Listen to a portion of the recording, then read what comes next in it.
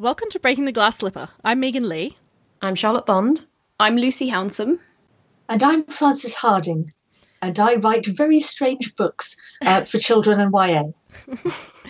So, young adult fiction is one of the best performing commercial fiction genres. And despite YA's popularity, or perhaps because of it, the genre is often looked down upon. Literary critics deride the quality of prose while mocking adults who read books for teenagers. But we at Breaking the Glass Slipper want to break down these negative perceptions and highlight the many things that YA fiction has to offer.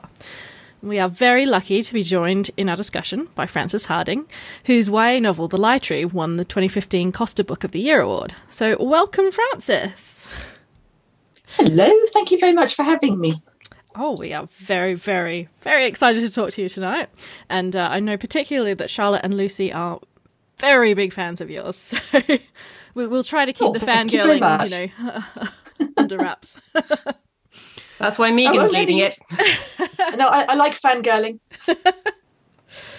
Right, so to get us underway, so YA literature is specifically marketed to younger readers under the guise that they only want to read about young people. But, this just seems really dismissive. I mean, why do we hold this view? Is this even a useful distinction at all? Well, I'm not sure we necessarily do assume that younger readers only want to read about younger people, people their own age. A lot of younger readers do want to read upwards and read adult books with adult protagonists. I certainly did. I didn't always tell my parents, though looking back, I'm not sure they would have minded all that much. But there's actually quite a lot of adult books with adult protagonists already available in the world. So it only seems fair for teenagers also to have access to some good, well thought out, unpatronising books which do have protagonists of their own age or maybe a little older whose lives and concerns in some way reflect theirs. Yeah, it is, in terms of, I remember reading something about Ursula Le Guin when she came to write the Earthsea books.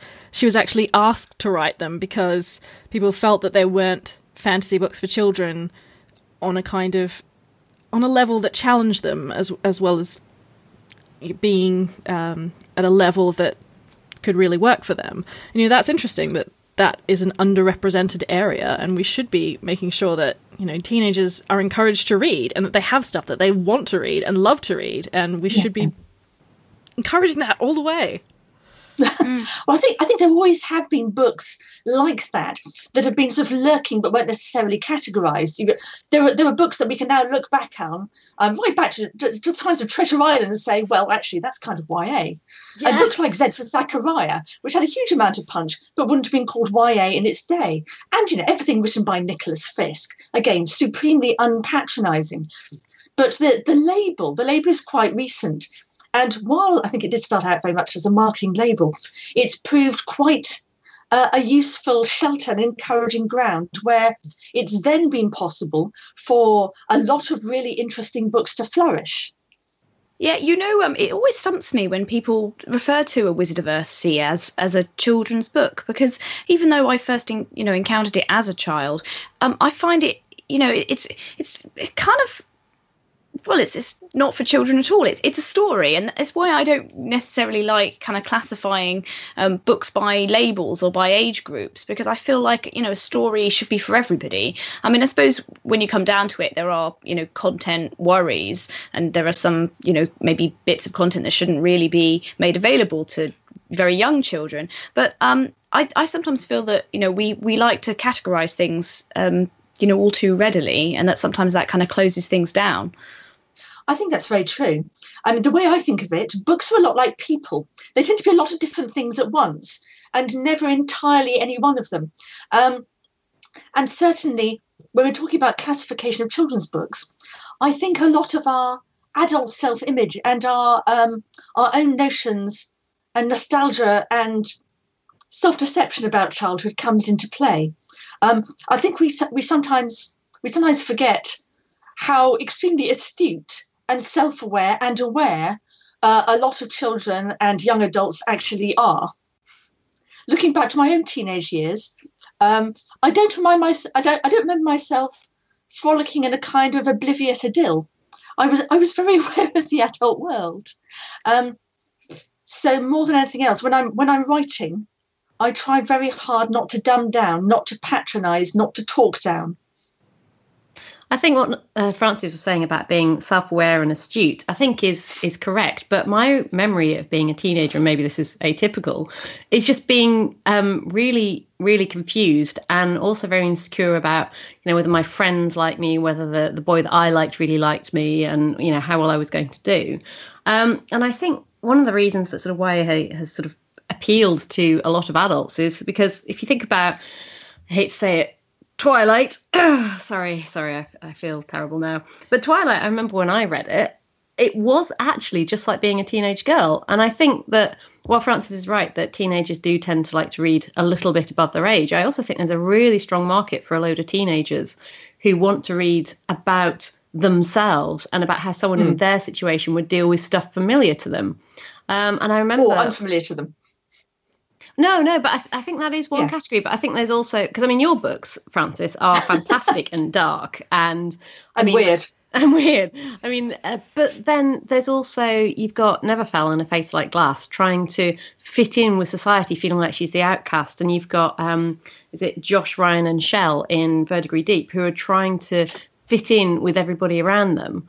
And I think that will speak a lot to young teenagers. And there will be some teenagers who really, prefer Verdigris Deep because it is so much more grounded in reality and something more that they can kind of familiarize themselves with and say, oh, wow, that could happen to me, rather than it being, sort of somewhat removed, someone slightly older who's a magical prince and all that stuff. And I'm not saying there's not a market for that. I'm just saying that there's a very strong market for both. Yeah, absolutely. And one of the nice things about YA as a genre to be writing in is you don't get much internal stigma. You don't get realistic fiction looking down on genre fiction within YA. That's just not there, and that's rather lovely. Yes, I think there is. I think that you do get some YA readers who are very, very definitely looking for that recognisability, that sense of very, very immediate affinity. Though an interesting thing, you use an example of people trying to fit in. The interesting thing is in a lot of YA fiction, actually, and also middle grade fiction, you often have a bit of a progression. You'll often have basically characters initially trying to fit in, trying to be what other people want them to be, trying to fit in with a dominant narrative and generally accepting it, and then gradually starting to recognise the ways in which they don't fit it, the ways in which there are cracks in the main narrative, and starting to kind of question and challenge and find their own solutions.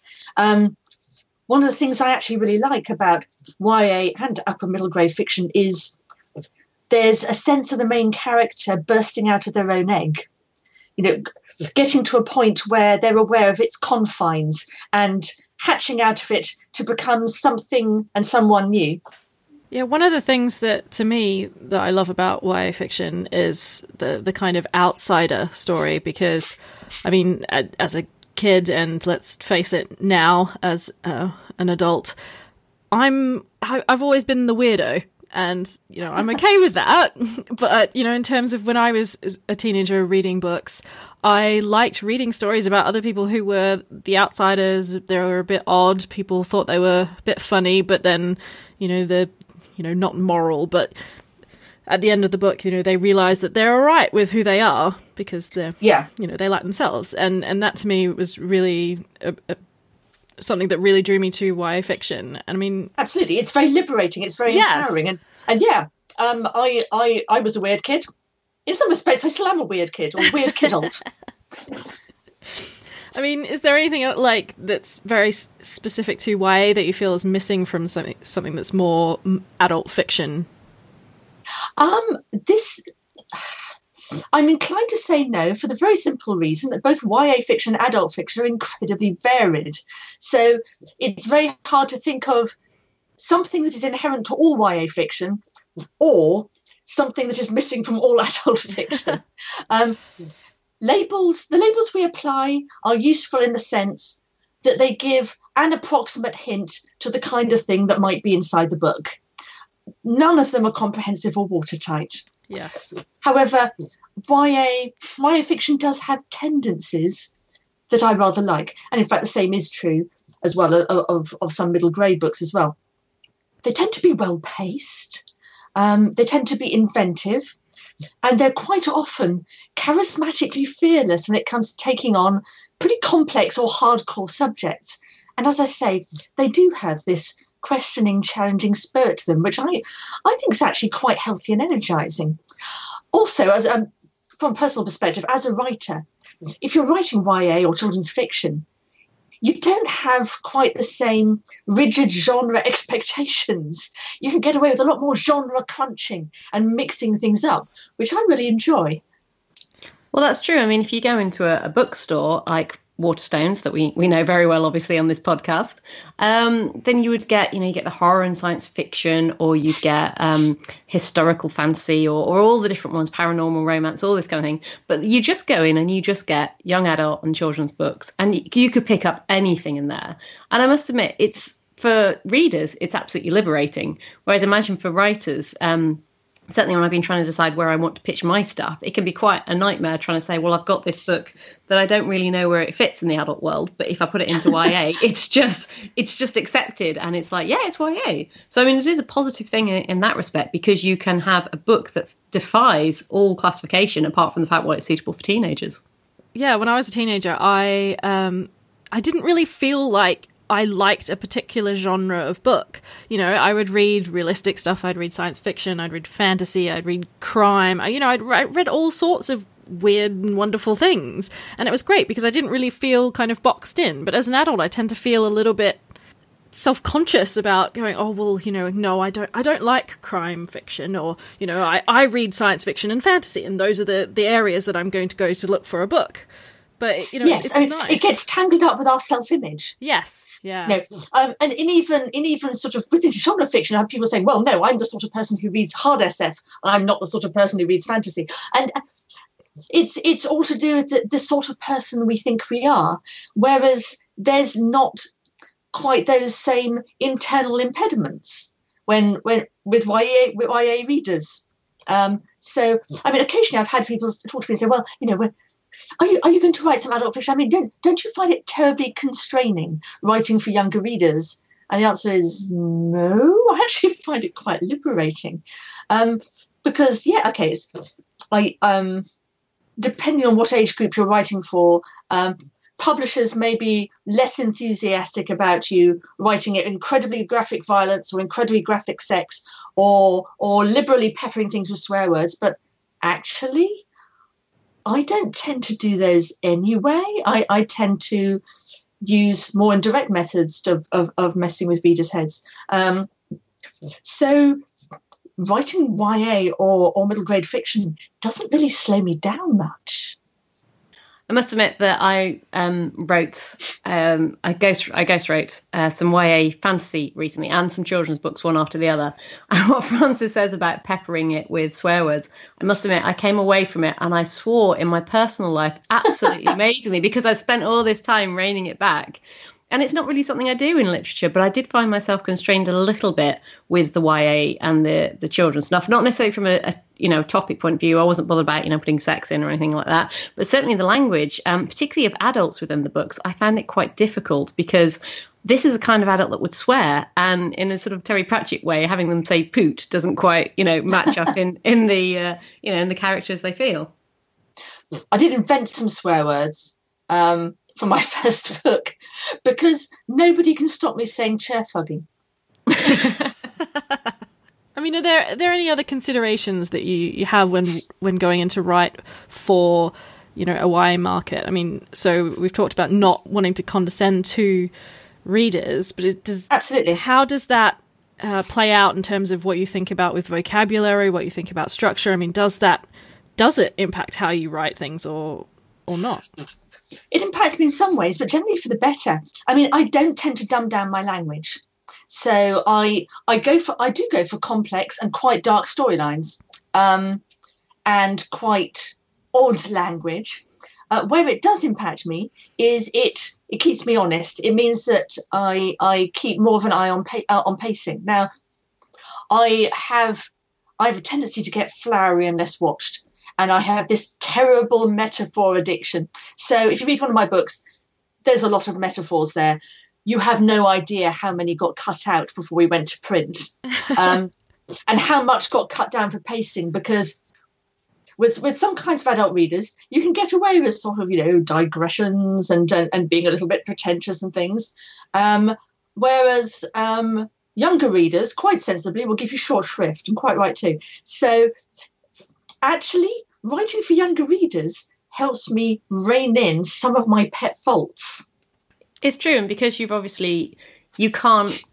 It's not that you're dumbing down, but you're presenting it in a way that obviously young adults are going to understand, and you're sort of trying, like you say, metaphors are quite good because you take something that is understandable to your reader who maybe doesn't have a lot of experience. Because now that I'm however old I am, I look back on teenage me and go, wow, I really didn't know as much stuff. And I know that people told me, oh, you'll know more when you get older. I was like, yeah, right. And it's quite true. And I think having metaphors in there is a good way of, of encouraging young readers to imagine. Particularly, I noticed it. You should say that, actually. I did make a note of it when I was reading through A Face Like Glass of how many metaphors they were.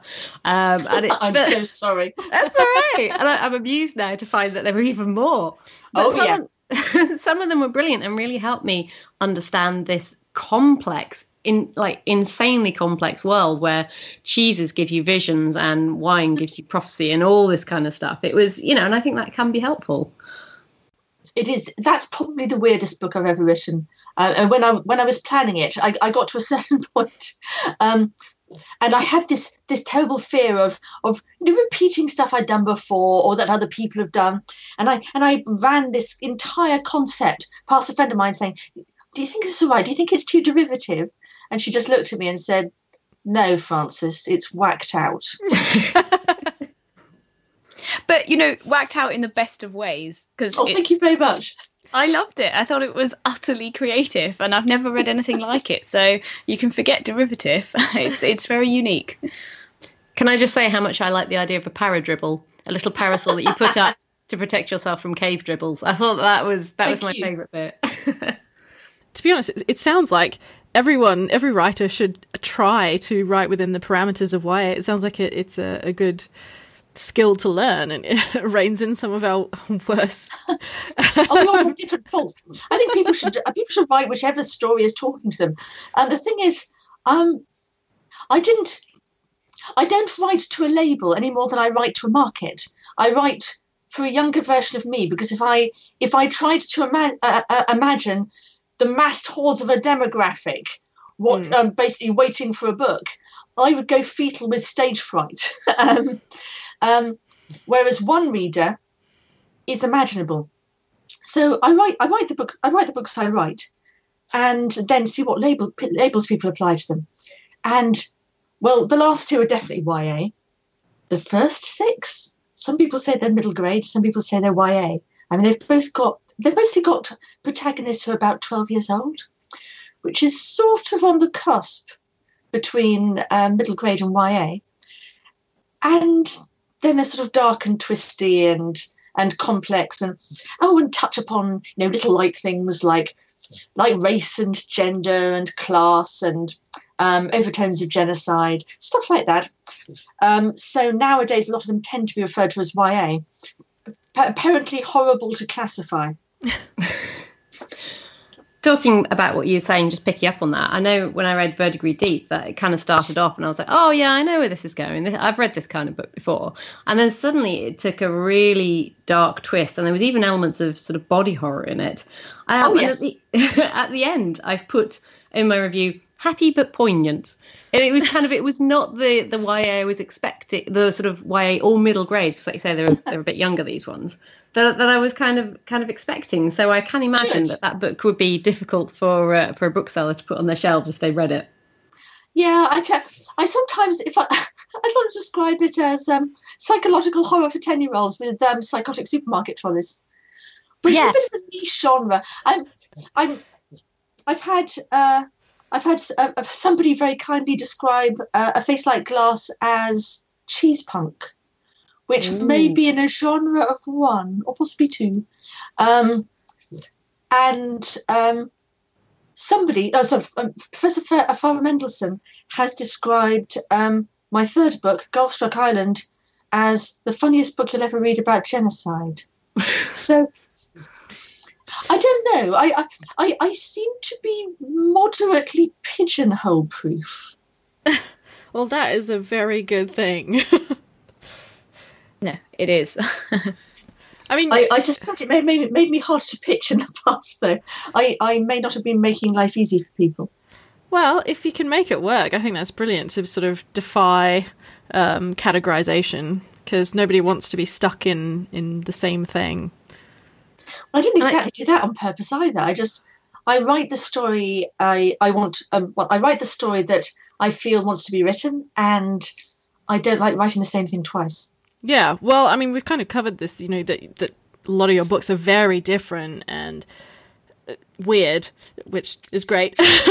But where do you get this inspiration from? I mean, what sparks these ideas for you? Everything is a short answer. I mean, I've been asked, well, every author has been asked variants upon where do you get your ideas from.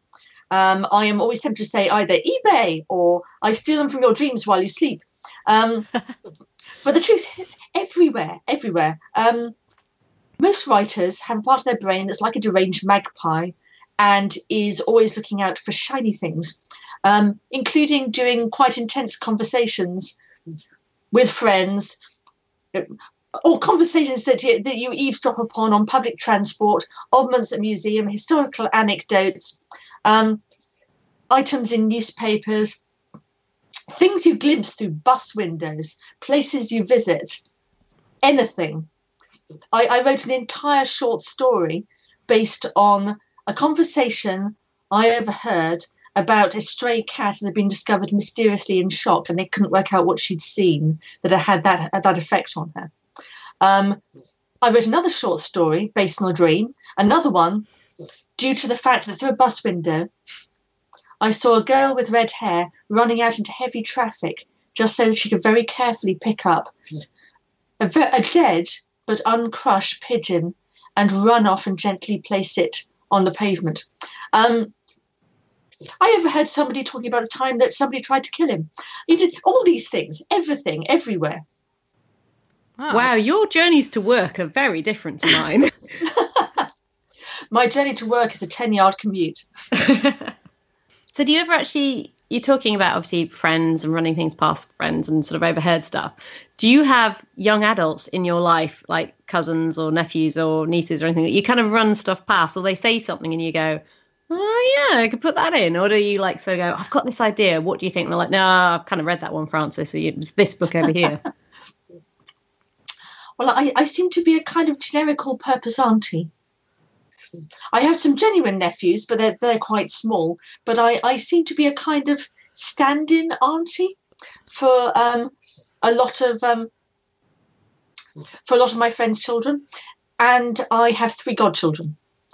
In fact, one of them, who is now going on 12, as in I think she's going on 12 this week.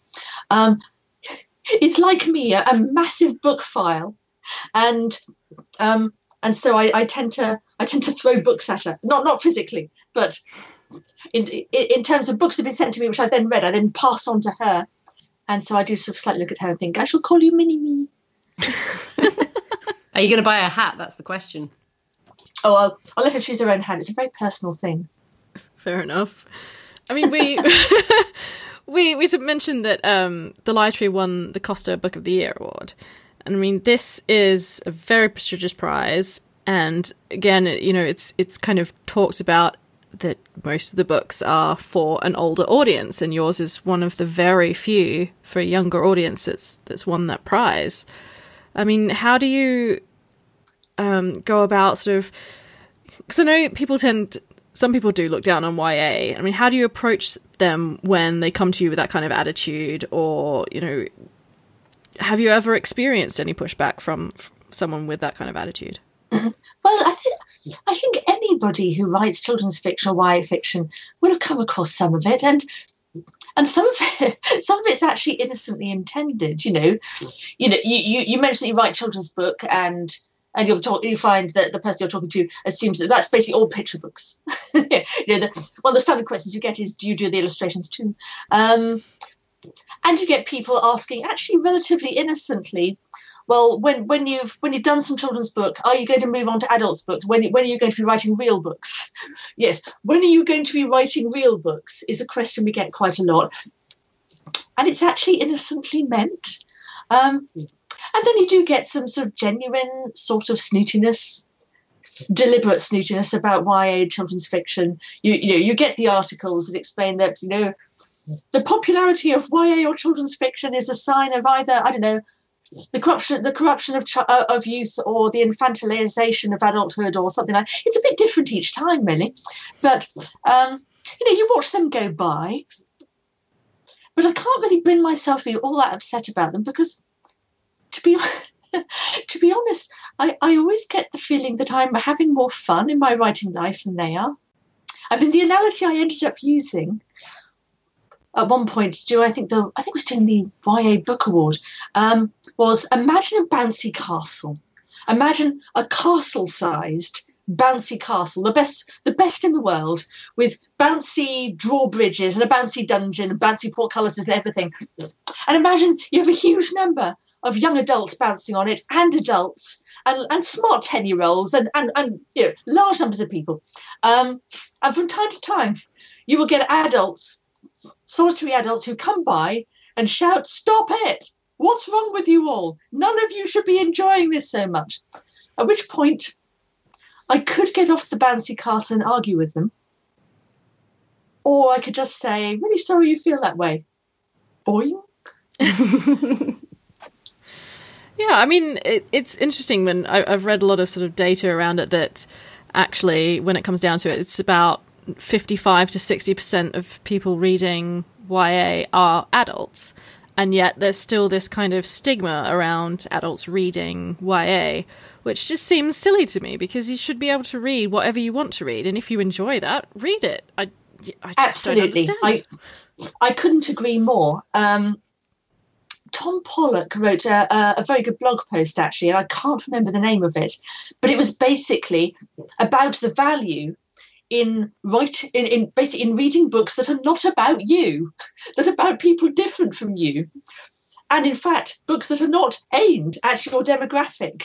Because what are books for if they're not? I mean, aside from entertainment, but one of the golden things about books is they're a kind of telepathy. They're one of the most magical forms of induced empathy that we have.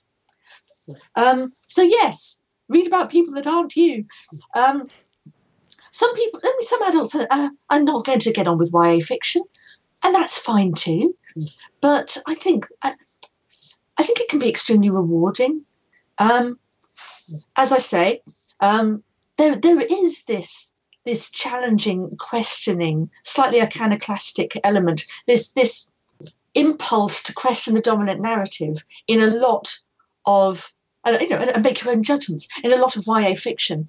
And actually, I think that's quite a useful mindset to harness, whatever your age.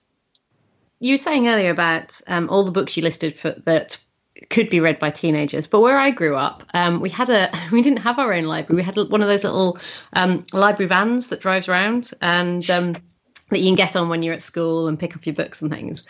And as I grew older, I never really found the books that were young adult appropriate. So I had children's books or adults books. I think it was Tim Levin I was talking to about this the other day, that I ended up reading Stephen King as a very young adult, because there were, apart from Goosebumps and, the wonderful Robin Jarvis, which is very definitely kid stuff, there was nothing in the middle. So I tend to really like the YA stuff, and I tend to read it because I would love to have read that as a kid. And I imagine whenever I read them, I am that 17-year-old again reading it. And I wonder if a lot of people who sort of look down on it are of a generation that go, well, I never had that and I don't see, how it's of any use. Whereas I look at it and go, God, I never had that. I really wish I had when I was a teenager.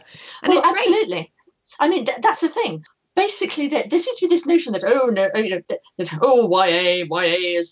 is dangerous for children because look, some of it has swearing and sex and violence. And I remember being a teenager. We didn't have YA as a go-to. So what happened is that basically most of my friends were reading Stephen King and Jackie Collins. Oh yeah, that's the other one. Yeah, absolutely.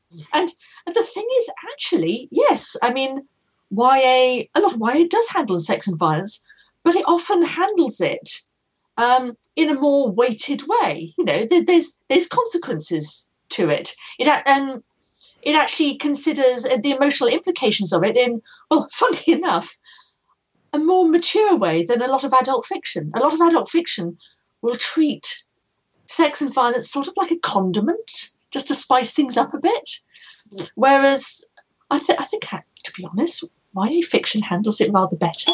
A lot of the time.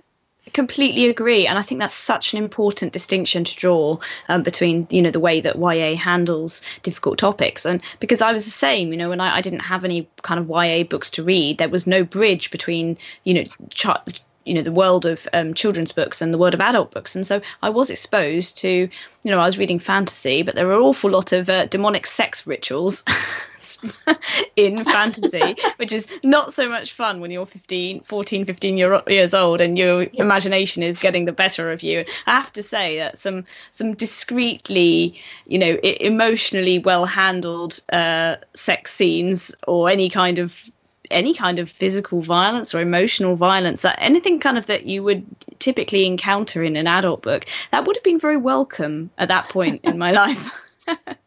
Yeah, I think you're right. I think basically there was a time when basically I was in a panel with Adrian Tchaikovsky, and he said something quite similar. He was saying that basically when he was in his teens, it was sort of fantasy and science fiction was regarded as your transitional phase. You know, you move from children's fiction to that, and then possibly onto adult fiction. And I'm wondering if that has also partly accounted for the stigma that fantasy and science fiction, another incredibly rich and interesting and diverse set of genres, has retained, because some people still have this lingering sense that it's in some way synonymous with adolescence. It's interesting you should mention fantasy, because one of the things that I've seen, obviously, or a lot of us have seen in fantasy, is that there are a lot of teenage protagonists, or, you know, young adult protagonists, or if thinking of The Hobbit, you know, people who can be considered naive going on. And I think because fantasy is quite often about a quest, and it's certainly about finding things and discovering the world, that makes it perfect for teenagers, and it always has. And I now think that fantasy writers, we did have this discussion, the three of us, myself, Megan and Lucy, the other day, about sometimes if you're a fantasy writer writing teenage protagonists, if you're a woman, it automatically gets lumped in YA, whereas actually it could equally be adult. It doesn't necessarily have to be YA just because it's got protagonists, but they do sometimes go, well, you know, it's a woman writing teenage protagonist, must be YA. And it's like, well, it could be either. You know, it doesn't have to be. Fantasy has always been one of those ones that, like you say, kind of crosses genres almost, and it could be young adult, could be adult. It's just a good book. Cough, cough, I'm right here. But yeah, that is the problem that I've encountered with my books.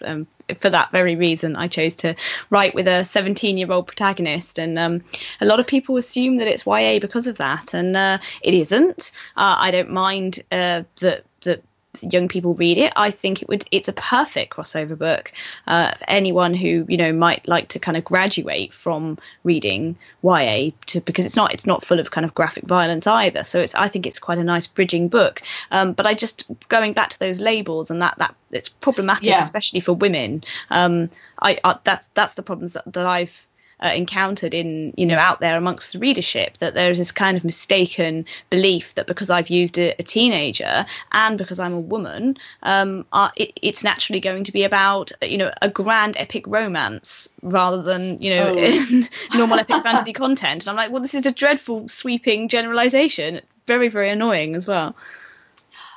That's very interesting, and it's because your character's 17, that's really upper end of YA, isn't it? So going on adult. So yes, that really is, yes, that's on the cusp. I mean, obviously my protagonists tend to be rather younger than that, and I'm wondering if because a lot of my characters have actually been about 12, I guess I've sort of ducked under that romance expectation. Yeah. There's what you've told me doesn't surprise me.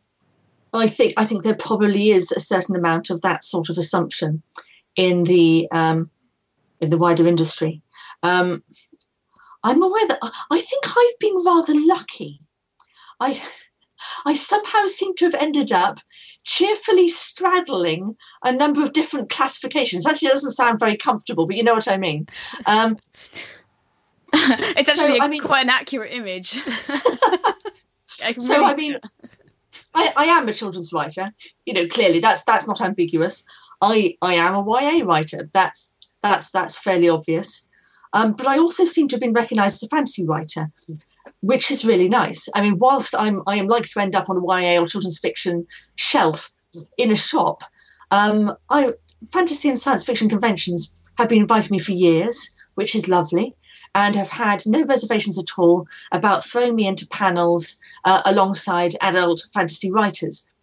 And back in 2015, my sixth book, Cuckoo Song, actually won the Robert Holstock Award for Best Novel at the British Fantasy Awards, and that same book actually also got shortlisted for the James Herbert Horror Award and one of the British Science Fiction Awards. So, I mean, you're collecting speculative fiction genres there, aren't you? Yes, genre straddling. So I have found the genre community to be pretty non-judgmental about the fact that I'm writing for younger readers. That doesn't seem to have slowed me down much. No, I think that's great. I think they're particularly welcoming. That I've found that as a community. Yes, absolutely. So I sort of feel like I'm in a good overlap, because on the one hand, I'm in children's YA fiction, which doesn't really have a stigma about fantasy, and also I'm sort of the genre community, which has less of a stigma about children's and YA fiction than perhaps the wider adult fiction community might have.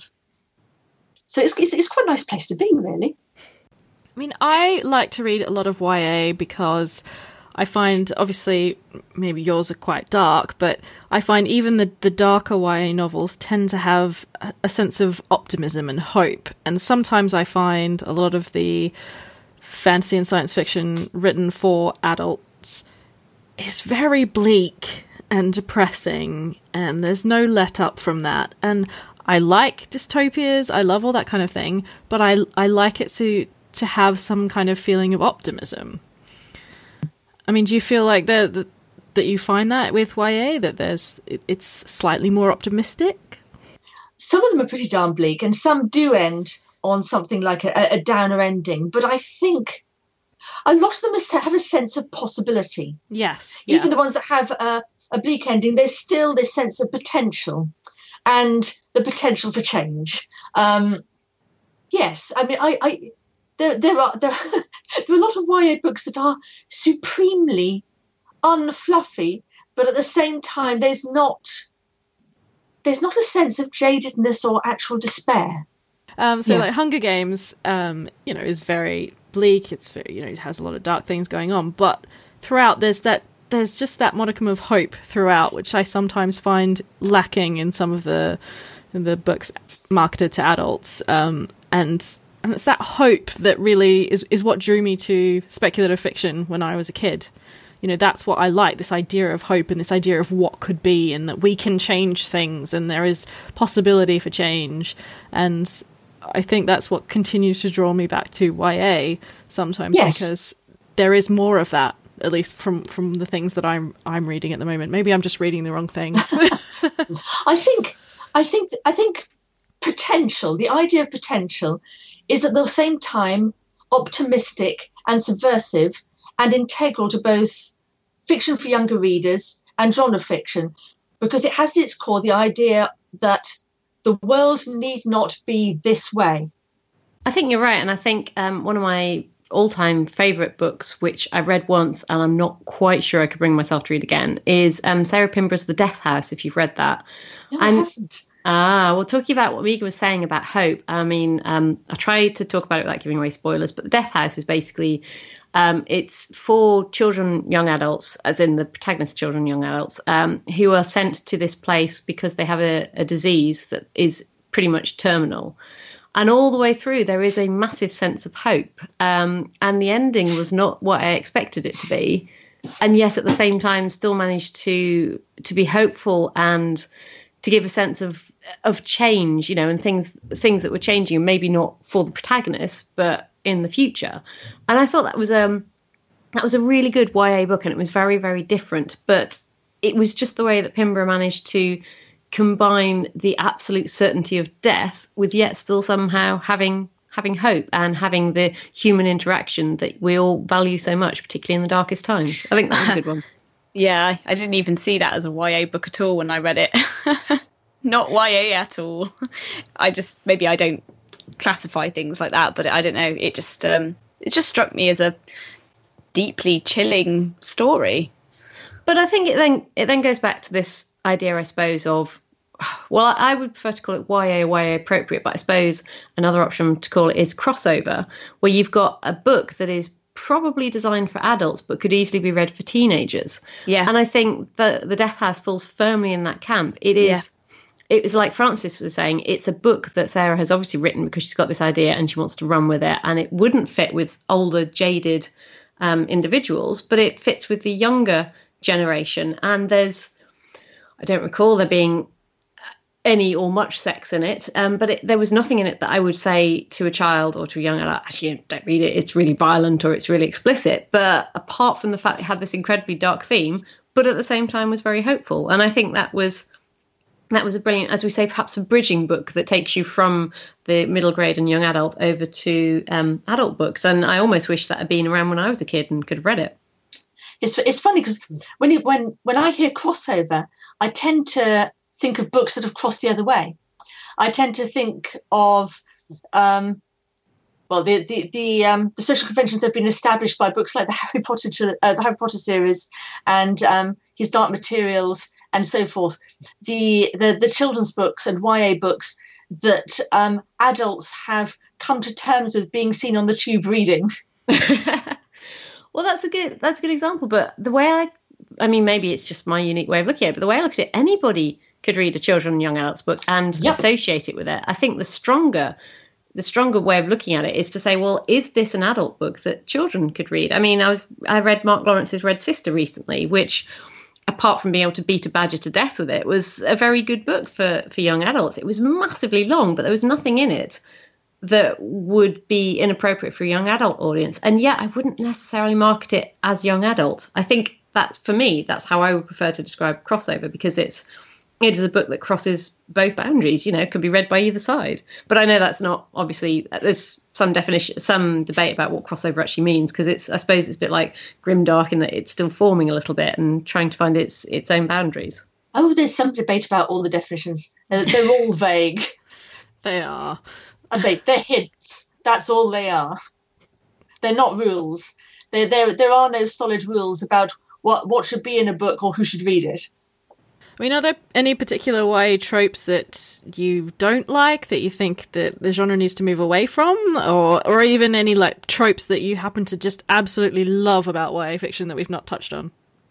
To be honest, no, not really. The thing is, in terms of tropes to be moved away from, there's no trope you can point to that hasn't been handled brilliantly by somebody at some point. And I don't think YA is quite as trope-ridden as some people seem to think. It's incredibly varied and experimental, and becoming more so by the day. If anything, I think it's haunted by perceived tropes. I will sometimes hear someone banging on about how YA is all about paranormal romances and love triangles and Mary Sue chosen ones. And after a while, I usually get the feeling that this person hasn't actually read much YA and assumes that it's all basically Twilight. But there is a sort of an element to what is popular at the moment, and I think particularly the young adults, because I volunteer with Girl Guides, and when I spoke to some of my girls, if one of them reads a book and likes it, they will pass it on. So I think I see what Frances is saying, and there isn't standard tropes, but they do change a little bit. So it was all about Harry Potter, then it was all about Twilight, and you get a load of very cheap YA books coming on, particularly now that you've got Kindles and kids can read things on their phones and stuff like that. And also, as I think it was Megan said, about having stuff that you can read on the train without actually having, to have a book. It could be anything on your Kindle. Yeah, it can absolutely be anything, and you don't have to worry about people judging you. And I mean, this is why erotic fiction's done so well, but that's another story. Because I don't worry about people judging me anyway. I mean, I'm insufficiently guilty about my guilty pleasures. Oh, I am too. I like to flaunt that I'm a bit odd. It's fine. Well, I like to think that if I'm reading a book, whatever book it is, that maybe the author is somewhere on the train and they'll walk past me and see that I'm reading it, and then they'll give a little smile. So that, I wouldn't be bothered whatever it was, even if it was point horror and somebody go, wow, I remember, reading that when I was a kid, or, oh, yes, I wrote for the point horror or something like that. That wouldn't bug me at all. I like the idea of showing it off. I think. Absolutely. Yeah, well, we've covered guilty pleasures before. We should be proud of what we like. It's fine. Yay! Enjoy whatever you enjoy. That's fine. I absolutely agree. Couldn't agree more. On that note, another glass of wine. I don't have any wine. I just thought I was going to clarify for that. It's very sad. Sad. Oh, I'm so sorry. No wine is here. Oh. I was just going to say, what books did you fall in love with when you were a teenager, or maybe YA books that you've read now that you just really love and want people to read? Well, as I say, when I was younger, they didn't exactly have things called YA, but when I look back at, as I say, pretty much anything written by Nicholas Fisk, who was also my introduction to science fiction. He wrote basically sometimes quite dark, superbly unpatronising science fiction for kids and teenagers. Also, books like The Blue Hawk by Peter Dickinson. Again, now this would be called YA. Again, dark, complex, really interesting, quite unique. Z for Zachariah. In terms of stuff being written now, other bound by Corin Doufus, very good. One by Sarah Crossan. Obviously, the Chaos Walking trilogy by Patrick Ness. A Swift Cure Cry by Siobhan Dowd. These are all things I tend to recommend to people. Oh, but there's so many. Oh, yes, and Philip Reeve. Fantastic imagination and beautiful turn of phrase and beautifully black and subtle sense of humour. I loved Mortal Engines. I thought that's a brilliant series. Yeah, absolutely. He also created one of my favourite characters, Hester. I thought she was just a work of genius. Indeed. Second book is probably my favourite in that so 4-book series, isn't it? A quartet. Yes, I love Hester. Dark and flawed and complex and extremely dangerous. Yes, as all women should be. No, she's a great character. So yeah. Big thumbs up for Philip Reeve here. Indeed, absolutely. I mean, I love both The Lie Tree and A Face Like Glass. They were definitely two of my favourite books of yours that I read. But I have to ask you, what is it with you and destructive plants? Because in The Lie Tree, you've got the lie tree itself, which is quite a vicious little plant. And then in Caverna, you've got all the little trap lanterns that you go through. And they're very useful, but also at the same time very sinister and have such a strange and strong motif throughout a couple of books. I wondered if it was something... And occasionally they eat people. But they don't give away spoilers. But apart from that... they're not the only ones either. Back in Verdigris Deep, I have a rampaging supernatural Russian vine. Oh, that's right. Yes, that's quite right. So what is it then? Is it something in your past? Are you a wannabe botanist or what is it? Oh, good grief, no. I've got a black thumb. I kill plants. I don't do it on purpose, but any plant left in my care will die. I had a cacti that died of thirst. It was very embarrassing. But no, I like taking normal, harmless seeming, passive seeming things and making them less so. I'm fascinated by plants anyway, because there's there is something twining and tentacular and sometimes quite muscular looking about them. I mean, if you've ever seen trees in old temples where basically it looks like the roots have erupted, scattering stones and punched walls out of the way. So I am fascinated by that insidious power in plants. But also, I like transforming the way readers see things. And I don't confine that to plants. I've also created sinister and suspiciously animate supermarket trolleys, scissors, dolls, cinema screens, and so forth. Basically, I just like to feel that I like my readers to feel that nothing's what it seems and nowhere is really safe. This extends to cheeses as well. So I have to go on about the cheeses because I love cheese. I have an obsession with cheese, and I just love the fact that France's cheeses have moustaches and have to be like petted and rolled and looked after, like as if they're going to explode at any moment. That they have to be completely looked after and stored perfectly, and and they can't get upset because bad things happen if the cheeses get upset. It's just brilliant. Thank you. You may have guessed this already, but I also like cheese, and I wrote some of those chapters while hungry. I even went on a cheese making course, just a one-day cheese making course, so that I could better describe things like the way in the curds and how they'd feel and smell and the consistency and everything. And partly because it was fun. Making mozzarella is really fun. You have to stretch it and squirge it and everything. That's part of it, part of the process. Do you know what? This leads us on to a perfect bonus question.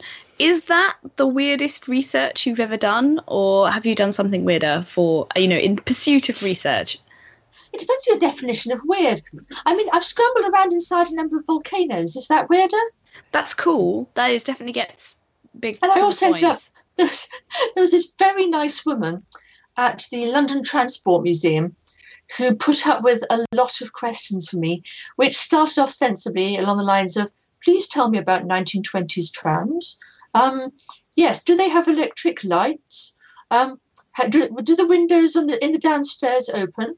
And eventually got onto things like, so, if you had one that was tilted at about 45 degrees and was flying, how easy would it be to throw someone out of one of the windows? And she was very nice about it under the circumstances. This is something I've discovered. If you're a writer and you contact people and ask them questions, including increasingly weird questions, most people are really nice about answering. So is I'm a writer the best get out of jail free card? It seems to be, but I think just people are really tolerant. And my friends are also very nice about me ending a conversation we've had, sometimes about quite an intense subject, by saying, do you mind if I use that in a book sometime? And they generally say, yeah, go ahead. Yeah, well, maybe that's, I'd say that, perhaps they feel like, they're contributing to, the great art of literature, that some of their sentences will one day grace the shelves of a bookshop. So that's cool. Or it could be that I just have extremely generous friends. Generous and tolerant. All right, so to wrap things up, Frances, what is your latest book or one coming out, and why should people be reading it? Pitch it to us. My latest book is called A Skinful of Shadows. It's set in the early English Civil War, and it's a story of heredity, a very old house, an even older family, and a very angry, very dead bear. What's the bear's name? He's a bear. He doesn't have a name. I'm disappointed. Well, I mean, he gets called Bear a lot. Well, that's a good, strong name. Well, it's a good way of picking him out of the lineup. Other people with names aren't bears. I mean, I don't think he thinks of himself as having a name. Clearly, no story is complete without a big dead bear. Big dead nameless bear. Oh no, that's just sad. It's not a sequel, because all your books seem to be very standalone. Are you ever going to write a sequel to any of them? I've written one. My fourth book is a sequel to my first, but that's the only sequel I've ever written. I might write more sequels in that particular series. The other books I've written, I think, are basically standalone. I was going to say, will you tell our listeners which are the two books that are the sequels so that they can go and look them up? The first book is Fly By Night. The sequel is Twilight Robbery. Wonderful. Well, thank you very, very much for talking to us. It's been really nice. And obviously, well, hopefully, our listeners agree with us that YA fiction is fantastic and has so much to offer. And if you're an adult, you shouldn't be ashamed to read it. And if you're a teenager, I hope you're enjoying the really rich reading experiences that you have available to you now, which some of us missed out on when we were a bit younger. But thank you very much for joining us today, Frances. My pleasure. Thank you very much for having me. Thank you for listening to Breaking the Glass Slipper on women in science fiction, fantasy, and horror.